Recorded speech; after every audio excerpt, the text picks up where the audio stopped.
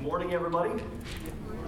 Thanks so much for being here and for joining us this week for week 2 of a series that we're doing here tonight called Name Above All.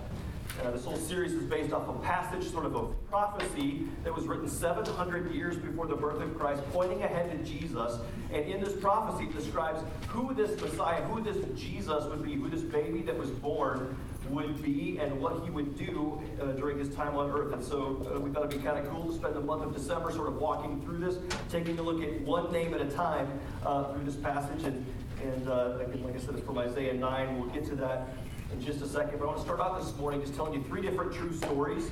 And so I hope you like stories because you're in for a treat. The first one is about a young man from Wisconsin named Nathan. There's a bunch of videos and articles and all kinds of stuff you can find on the internet that testify to his story. There's online interviews with his parents and with him and all kinds of stuff. True story. Reported originally April 17, 2000 in the Wisconsin Rapids Daily Tribune. And it's written from the dad's perspective. He says, on this date, my son, Nathan, was in a near-fatal car accident. Investigators believe that he lost control of the family convertible while trying to avoid a deer. 45 minutes later, a young man named Kevin found him, came to the crash scene and found him with a car flipped over upside down. This guy had EMS skills, and so he stabilized Nathan's neck while his mother called for help. When they arrived at the hospital, Nathan was suffering from a broken leg, spinal cord damage, and numerous lacerations to his body. Within just a few moments, the doctors began to recognize he was having trouble breathing because he had a collapsed lung. To try and stabilize him, because there was so much damage done, they put him into a drug-induced coma. And Nathan spent the next 4 days in that coma. Doctors at the Marshfield Clinic estimated that his odds of survival at 100 to 1, like 1 in 100, so like 99 against. After a few days, the doctors decided it was time to wake him up, and so they took him off of those drugs that were keeping him in a coma, but he didn't wake up. And as you can imagine, his parents are freaking out a little bit. His dad spent the night with him, reading scripture to him and just praying over him throughout the night. This is what he says. He said, that night, I prayed and I read the Bible to Nathan, repeating the words that Jesus said to Lazarus, come forth. He's like, I just felt like I needed to keep praying those words over him. At one point, I told him, you've got to fight. You've got to wake up. And the next morning, Nathan did, acknowledging his father later that afternoon. He said, we were beside ourselves with joy, but the spinal cord damage that was done was a major concern. Nathan had fractured his C4 vertebrae in his neck, the same vertebrae, actually, the same part of the spinal cord that Christopher Reeves had injured numerous years before, leaving him completely paralyzed. The doctors gave him a protective neck collar to wear to help prevent any further separation of the vertebrae. He was in immediate danger of full or partial paralysis. Well, Nathan, this young man, was in the practice of reading his Bible and praying every night before he went to bed. And so he continued that and even kind of expanded it a little bit. So for 2 weeks, he spent time as he's in the hospital with his neck collar on, sort of immobilized, just praying to God over and over and over. God, would you bring healing? I believe you can heal. Would you reach down out of heaven? Would you touch my neck? And would you heal it? And one night after he got done praying those words, he heard a cracking sound in his neck. The next morning, the doctors did 3 different sets of x-rays because they were convinced that the vertebrae had further separated. But to their dismay, they found instead that the vertebrae had fused itself back together, stunning the nurses and the doctors. There was no medical explanation that they could come up with because vertebrae don't just refuse themselves back together, and especially overnight. It was a miracle. Just 3 months after that accident, this is a true story, 3 months after the accident, doctors ended up clearing Nathan again to resume his participation in sports, including football, wrestling, and track.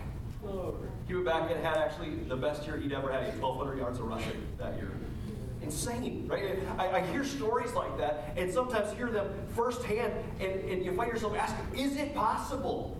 Does God really have that kind of power? Can he really step down and touch people and heal them?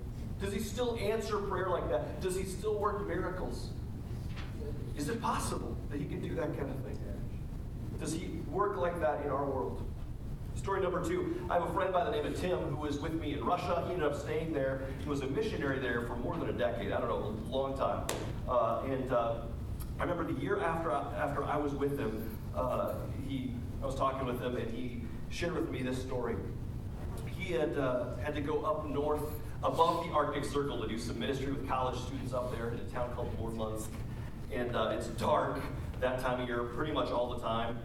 It's crazy. It's a super long train ride up and a super long train ride back. And the train rides in that day were kind of dangerous for Americans. If people found out that you were a foreigner and likely you had money or possessions or stuff that was worth something, you'd get robbed, mugged, sometimes beaten up, or all kinds of things. In fact, this specific friend, had been robbed one other time on a train ride like this. And so before he went, he called up his mom and dad and said, "Man, would you pray for me? I'm kind of nervous about this whole thing. Would you pray for safety, and that got to do some cool stuff in our ministry time up there, and then bring me safety back home?" And they assured him that they'd be praying, and his mom was a prayer horse. I mean, she was a prayer warrior. And so she prayed and prayed and prayed, and went up, had a great time of ministry, got back on the train, started coming back. There was only one other guy in the train car on his way home. And the guy came up at some point during the night, introduced himself, and said this. He said, "Hi, my name is Gabriel, like the angel that stands in the presence of God." And my friend Tim was like, "I'm Tim," you know? I mean, like, what do you say to that? And a couple other times throughout the course of the night, he ended up identifying himself like that. And my friend's like, "That's such a weird way." I mean, who introduces themselves like, "Hi, my name is Gabriel, like the angel that stands in the presence of God"? I mean, like, you just don't do that kind of thing. And especially in Russia, not a very common kind of thing at all. And he thought, well, that's strange. But they went on, they had a conversation, ended up falling asleep, woke up, and he was gone in the morning. Tim didn't really think that much of it. Maybe he got off at a stop during the night, or who knows, whatever, until he got back to his apartment, his flat that night, and his mom called. And his mom, the very first words out of her mouth were, "Hi, Tim, did you see an angel?" And he's like, "What?" And she said, "Did you see an angel? I prayed specifically on the way back that God would send an angel to protect you and to watch over you as you came home to make sure you arrived safely." And his jaw, of course, dropped on the ground and said, "I don't know. Like, maybe I did." And whether that was an angel or not, let me just ask the question: does God work that way? Is it possible that God answers prayer? Is it possible that God directs even angels, right, to come and to work out His ministry, to accomplish His will in our world, on our planet? Or is it just a big coincidence? Could be, but I know thousands and thousands and thousands of such coincidences. Is it possible that God still works like that in our world? Story number 3, I've shared this one before, but it's a fun one. It's an oldie but a goodie. But I can remember a time, for us it was more than 15 years ago, where we personally were just going through a super hard financial era. Like, there was a major economic recession in our home, right? We had a bunch of things come up. For whatever reason, with taxes and different things, our mortgage payment took $150 a month uptick, and one of our kids was born, and there's this back and forth with the insurance, who said they weren't going to cover like one of the days that we were in the hospital, which you guys know, hospital stays for a day and all the doctors and all that stuff. It's a lot of money. It was more money than we had at the time, and I'm trying to think. Oh, we had 2 flat tires in a period of like 2 weeks. And for whatever reason, a third one had to get replaced at the same time. So we replaced 3 tires. And there was a couple other bills that came up. And we were looking at the bills are coming in, and the money was not. In fact, that was an era when we were pretty sure we weren't going to get a paycheck the following time. The church just didn't have the money. And so we were kind of like, oh crap, right? Like, what is going on?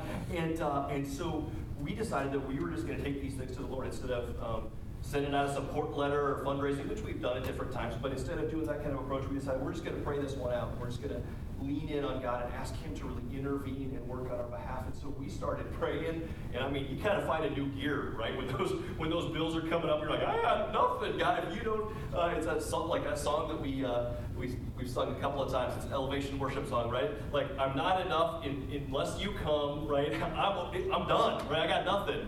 Would you meet with me here again?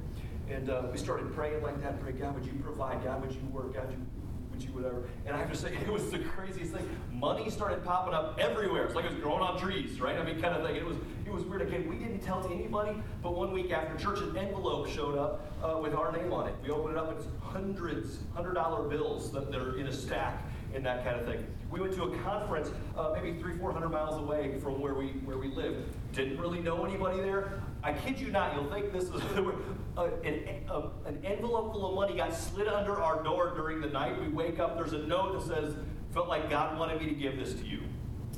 It was there when we woke up. It was thousands of dollars that came in over the period of like 2 weeks and provided for all of our needs. It's amazing. Does God work like that? Does God provide like that? Is he able to work like that? Let me keep going with the story because it's pretty cool. We, of course, we're tithers, and so we took 10% of the money that we've been given. We gave it back to God, and then we kind of felt like God was asking us to take another 10% of some of the money that was given and to send it to a friend of ours, a woman that Tina had helped lead to Christ, that was going on a missions trip to a part of Asia that's not real popular for missionaries to be sent, right? And she was fundraising. We got the letter. We wanted to do something but couldn't because in the middle of all this stuff. And so we took some of this money. We're like, I think God wants us to send her a check. And so we wrote out a check for $100. We put it in the mail and we sent it off. And just about the time that she was supposed to leave, and I thought, well, cool, we did our part. We got until we heard from her a few days later as she was traveling. She had sent us a message, and it said that she said, "Man, I was at the end of my rope. I had thrown in all the money that I had. I had sent out support letters. I had raised everything I could possibly raise. In the last 2 weeks, not a dime had come in." She said, "I called them up the night before I was supposed to leave. I was $97 short." And she said, I prayed, and I said, "God, you're going to have," because at $97 short, she couldn't go, right? They wouldn't let her go until she was fully funded. And she's like, "God, I got nothing. I've sold everything I could sell. I gave all the money I had. I've raised as much support as I could raise, and I can't do anything else. You're going to have to do the heavy lifting here. You're going to have to provide." And the next morning, she got the check in the mail from us. And we heard that story, and we just erupted with praise to God. Because, think about how ironic this was. Her answers her prayers were answered, I should say. Her prayers were answered ahead of time, right? With money that we ourselves couldn't give unless God had answered our prayers and provided on the front end. See how that works? And think about how, God was like 20 steps ahead of all this stuff, right? There's all the money that had come in and knowing the prompting that he would give us and the way that we would respond and send this. And is it possible that God is that smart? Is it possible that God is orchestrating stuff that we don't even see in this interconnected web of stuff that we have no stinking idea that's going on? Is it possible that he's working behind the scenes, that he's powerful enough to prompt people you don't even know, right, to do things that will impact your life and impact the lives of those around you and work in ways that just leave us in awe? Is God mighty enough for that? Is he big enough? Is he powerful enough to pull that kind of stuff off? He does it all the time. He does it all the time. Like I said before, we're on week number 2 of this series we're doing today. I want us to focus in on this title that's given to Jesus of Mighty God. Listen to this. It's from Isaiah chapter 9. It says this. It says, "For to us a child is born, to us a son is given, and the government will be on his shoulders, and he will be called Wonderful Counselor. He'll be called Mighty God. He'll be called Everlasting Father, and he'll be called Prince of Peace. Of the greatness of his government and peace there will be no end. He will reign on David's throne as the Messiah and over his kingdom, establishing and upholding it with justice and righteousness from that time on and forever. The zeal of the Lord Almighty will accomplish this." God announces through the prophet, there's this baby that's going to be born, and he's going to be Jesus, and he's going to be called Wonderful Counselor. He's going to be called Mighty God. Simply means all-powerful one, the all-powerful God. It's kind of a reminder, and God kind of going on record saying, this is not going to be an ordinary time baby, right? This is going to be the mighty God. It's going to be a baby that has actually come from God with his power, with his essence inside of him.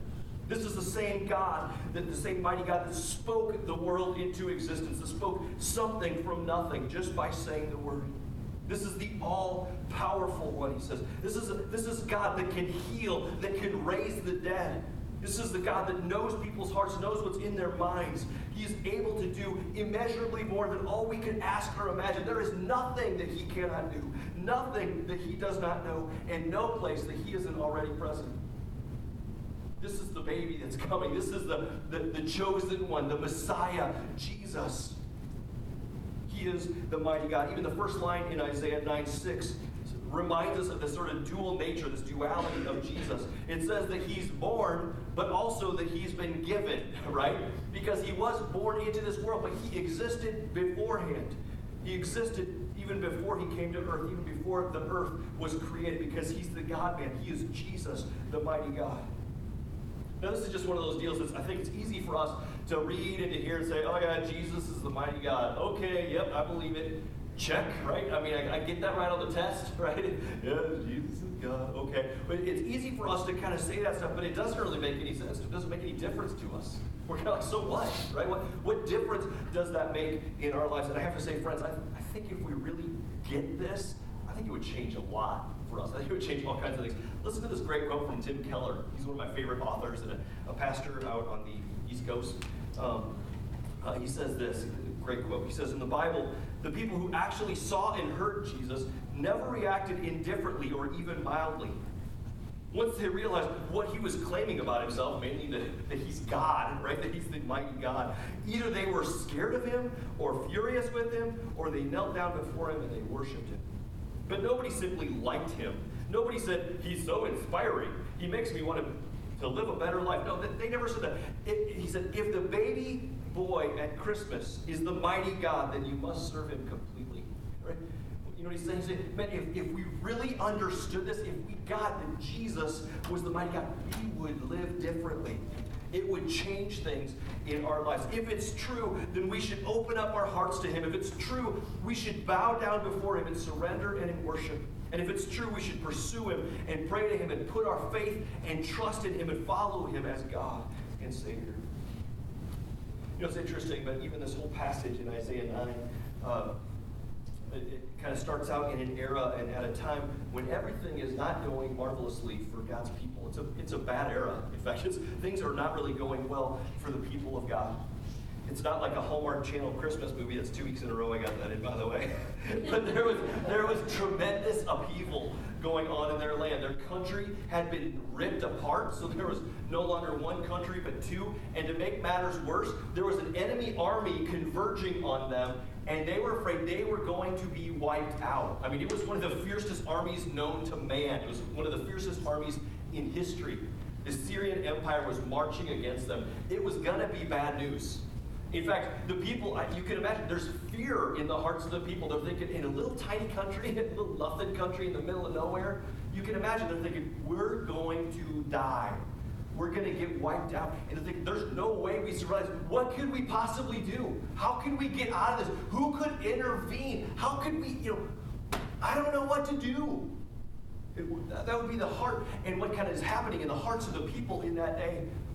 And in the midst of that, in fact, if you go back just a couple chapters to Isaiah, chapter 7, God starts speaking through the prophet and saying, don't put it up there quite yet.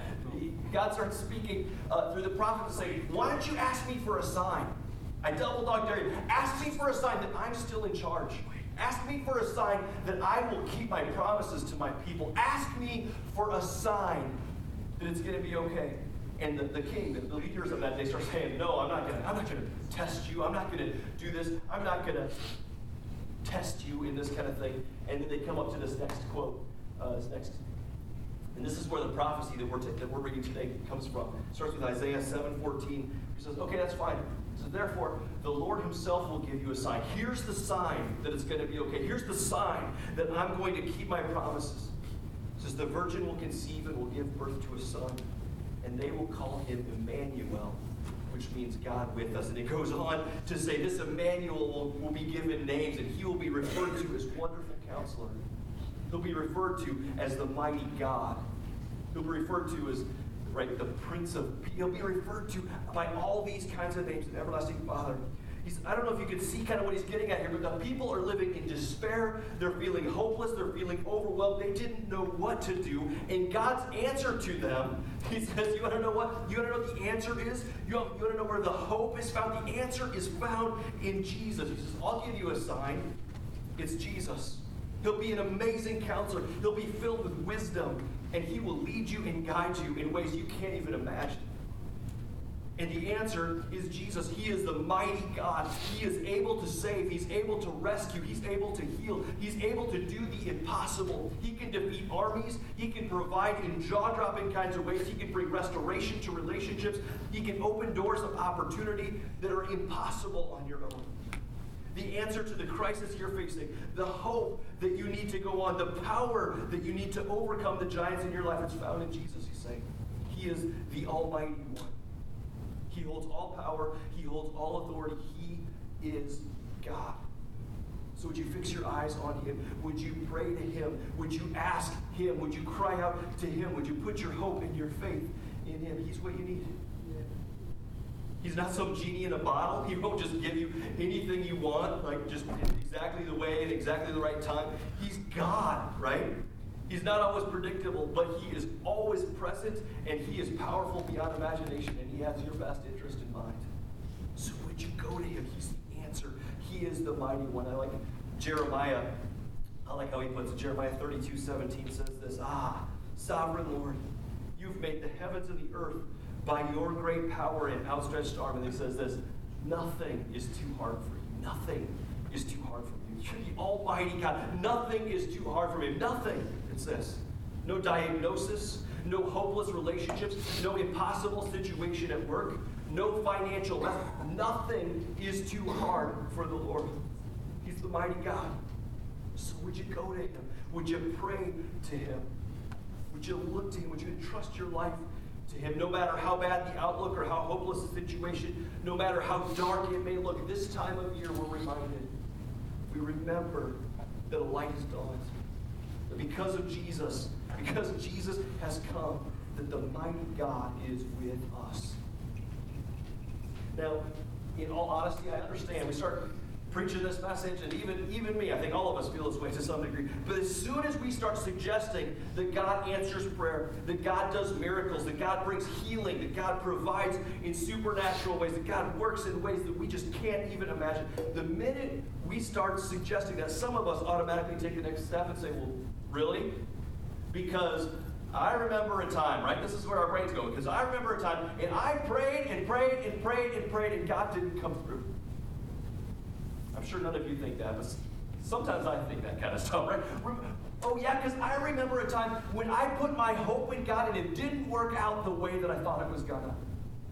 It's easy for us to get disillusioned and sort of cynical about this kind of stuff. Well, really? I mean, pretty soon we stop asking for the big, stop praying the big prayers. We start asking with that kind of confidence because we think, I've been let down in the past.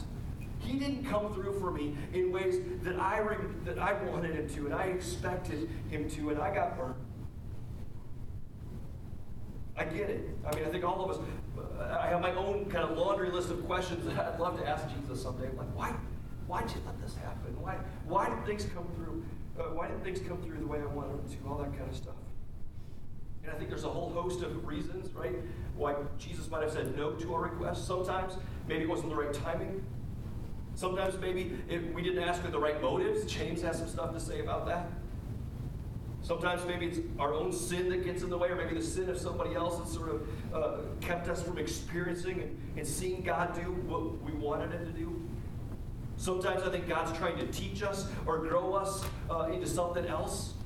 Maybe for whatever reason, in his wisdom or from God's perspective, we just weren't asking for the right things. I don't know. Sometimes I think there's just I got my own laundry list of stuff that I just kind of scratch my head and say, I don't understand why God didn't answer that one. I don't understand why he didn't come through on that one. But can I just say this to you today? I don't think I can give you a satisfactory answer to every question that you have here. But can I just say this? Friends, don't let yesterday's regrets, don't let yesterday's disappointments stand in the way of today's blessing or tomorrow's miracles. You know what I mean? I mean, don't let yesterday's disappointments diminish your faith or keep you from asking or keep you from seeking or keep you from going to the mighty God with the problems, with the stuff that is going on today.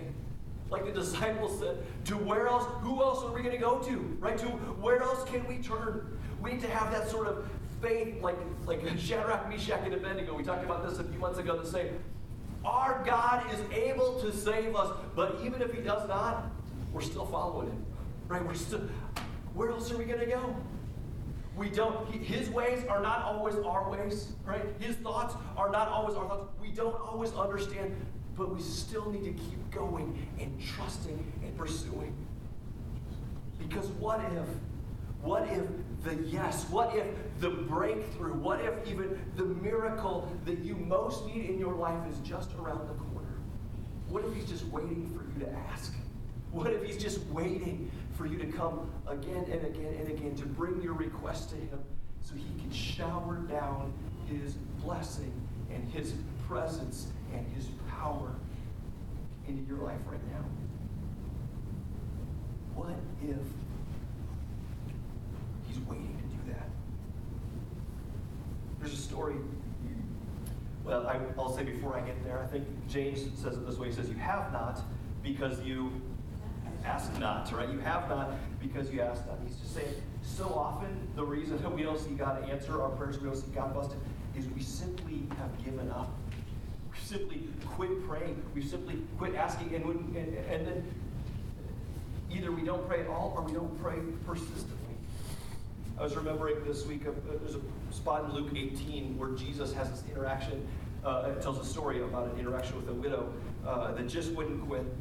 And in the story, it's a parable of sorts, there's apparently a person who had wronged this widow, who had taken advantage of this poor widow. And in that culture and in that day and age, there was no way that she could take care of herself. She had been robbed or swindled out of her money or out of whatever kind of stuff. And she was in dire. I mean, it was a big deal. There was no way she could take care of herself. And so in this story, she starts going to a judge that's in town, and she starts begging him, Judge, would you take up my case, right? Would you make things right? The people that have wronged me, would you give the money back that is rightfully mine? Would you take up my case and take care of me? It's all I got. I'm betting it all on this. If you don't help me, I am destitute. I'm dead. I can't even eat today, right? So she starts coming to this judge, and the Bible describes, and Jesus describes it this way. He said, this is a judge, he doesn't care about man, he doesn't care about God, he doesn't care about anything. He's a self-absorbed little dude, right? Whatever. And he said he doesn't care about God or about man.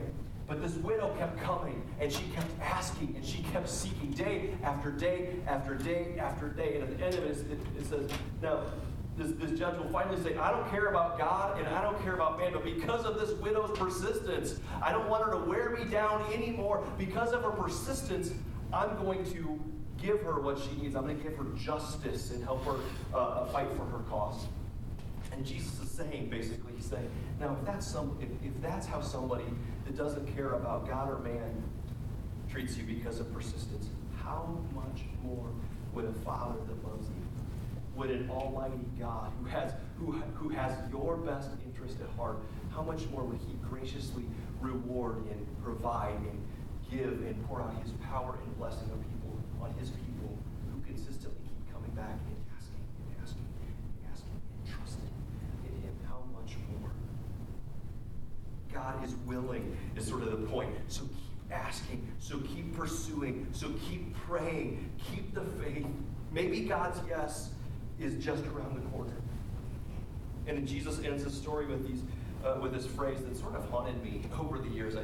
It plays through in my mind sometimes. But in Luke 18, verse 8, this is how Jesus ends the parable. He says, I tell you the truth. This judge will see that this woman, or God, will see that his people, get justice and quickly. However, when the Son of Man comes, will he find faith on earth?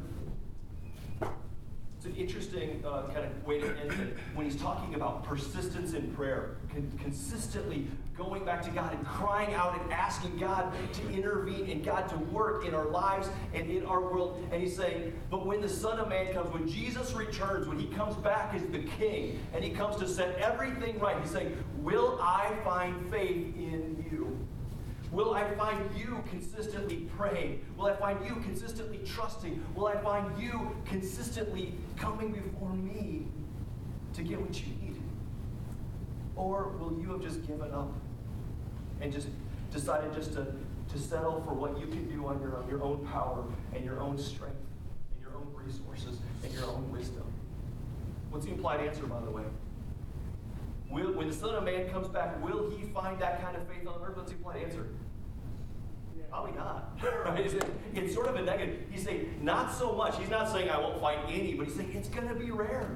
It's rare to find people that are continually seeking and continually praying like that, again and again and again and again. Will he find faith on earth? And the question really that he's asking is, will I find that kind of faith and that kind of persistence in you? What would your answer be to that question? Are you continuing to turn your eyes Godward and cry out to mighty God, God, would you intervene? Again, not my will, but yours be done. But would you work in this situation? Would you provide? Would you heal? Would you do what only you can do? Would you answer? What if his yes is just sitting there waiting for you? What if he's just waiting for his kids to ask?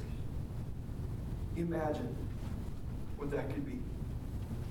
Friends, he is a mighty God. He is not short on power. He's not short on money. He's not short on his ability to intervene in your life and in your world. So would you ask? Would you seek?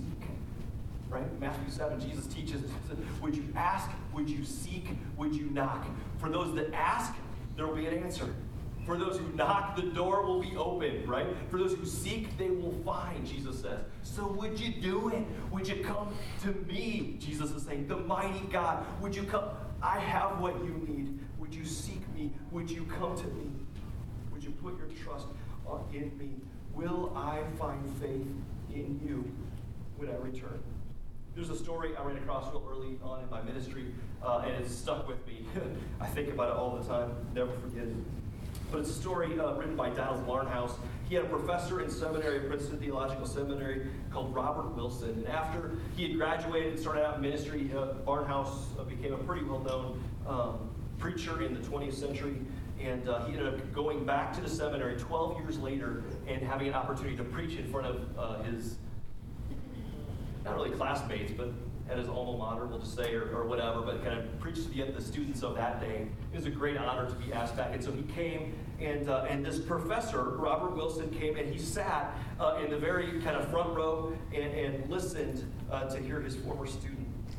At the close of his preaching, at the close of the meeting, this old gentleman, this old professor came up to him. He sort of cocked his head to one side in the way that he characteristically did. He extended his hand out and says, you know, if you come back again, I won't come to hear you preach. You're like, what? And he goes on to say, I only come once. He said, but I'm glad that you're a big Goddard. When my boys come back, he says, I come to see if they're big Godders or little Godders. And then I'll know what kind of ministry they'll have. I asked him to explain it, so he replied this way. He said, well, some men have a little God, and they are always in trouble with him. He can't do any miracles. He can't take care of the inspiration and transmission of the scriptures to us. He doesn't intervene on behalf of his people. They have a little God, and I call them little Godders. He said, but then there are those that have a great God. He speaks, and it is done. He commands, and it stands fast. He knows how to show himself strong on behalf of them that fear him. They have a great God, and he will bless your ministry. He paused for a moment. He smiled, shook out his hand again, and said, God bless you, and then he left. Barnhouse ends by saying this, men are always in difficulty with their faith because their God is too small.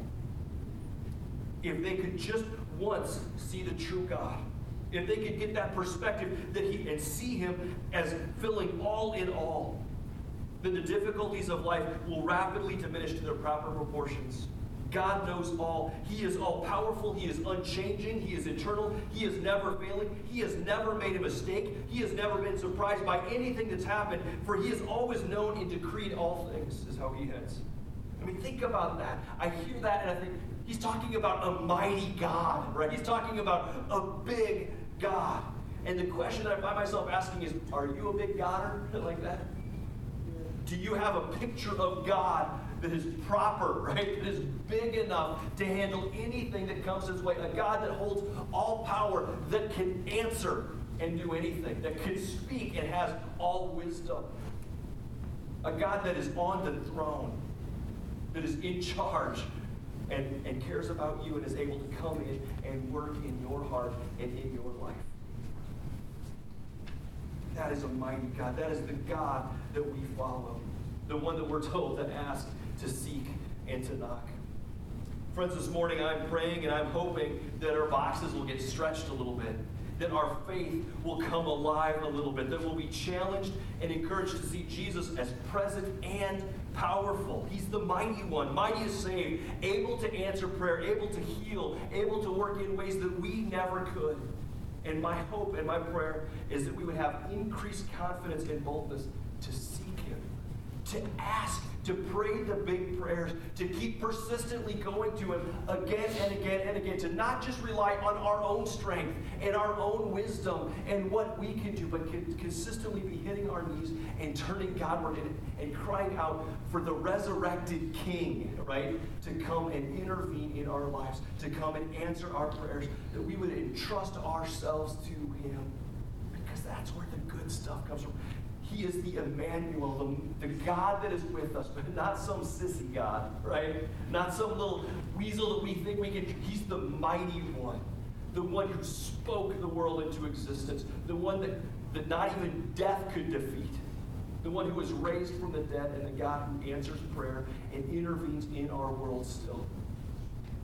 That's the God that we worship. That's the God that we serve. That's the God that we cry out to. I'm going to wrap up just with one more passage real quick here. But there's this really cool interaction that Jesus has with a blind man. His name is Bartimaeus.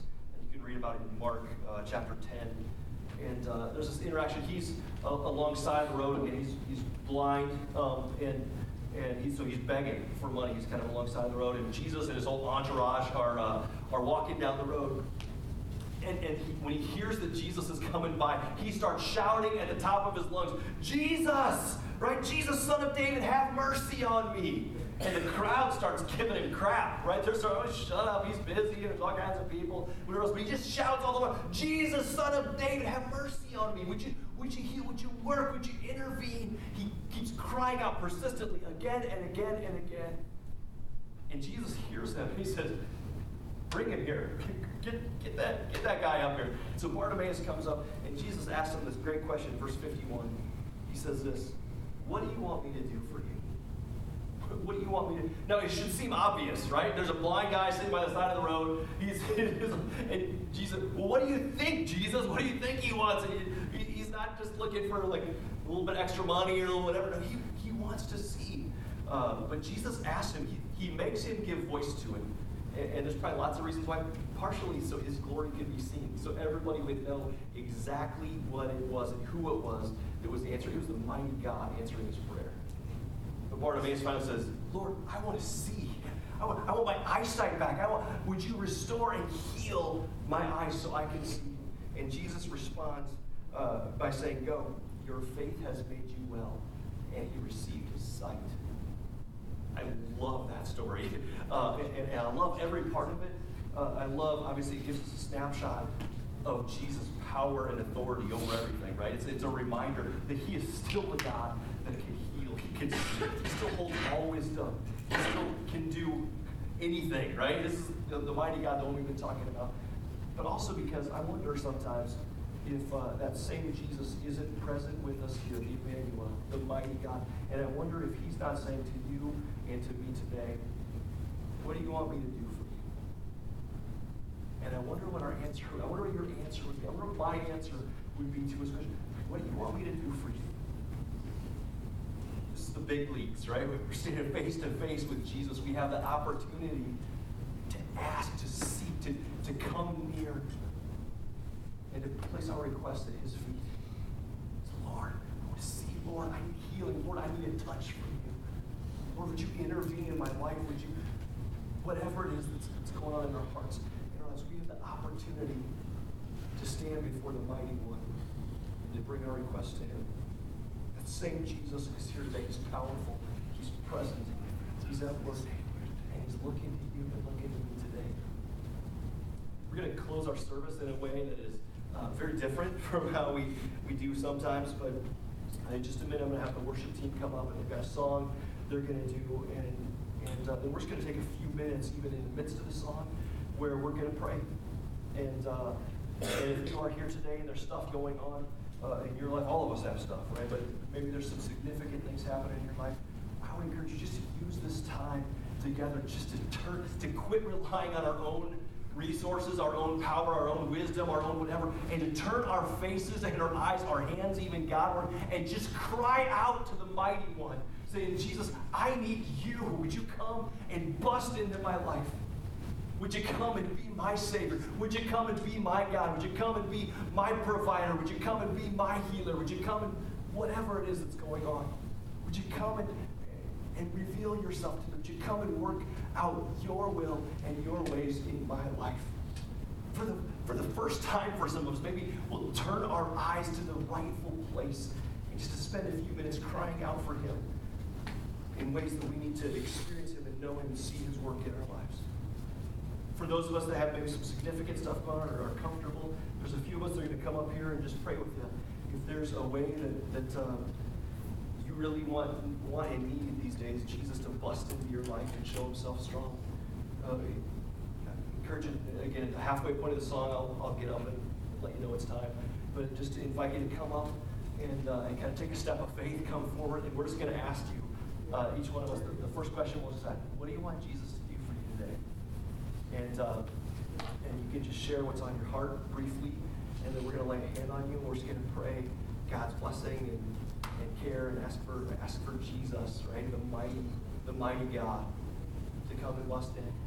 I like John Wimber has a quote that I like a lot. He said he's talking about healing at this particular time. He said, our job is to ask. God's job is to heal. If he chooses not to, well, that's on him, right? That has because we, again, going back to what we said before, his ways are not our ways. His thoughts are above our thoughts. He might be working on different. Maybe the answer is no today.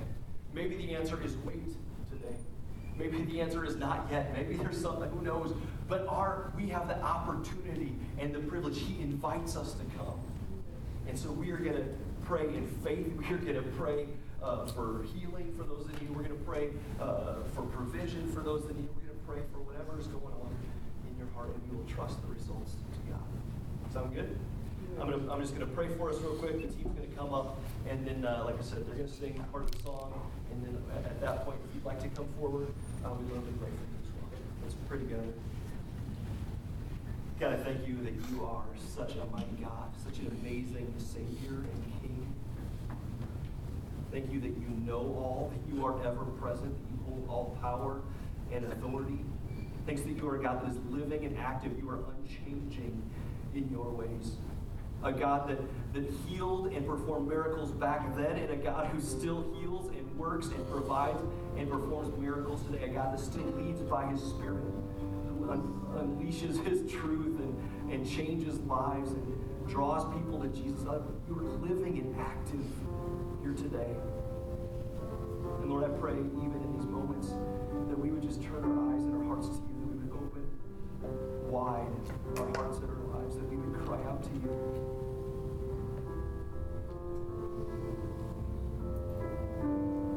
I pray, God, that you make your presence known here in our midst, that you would soften our hearts, that you would humble us before you. Forgive us for too often, too easily, just relying on our own resources, for so easily just giving up rather than persistently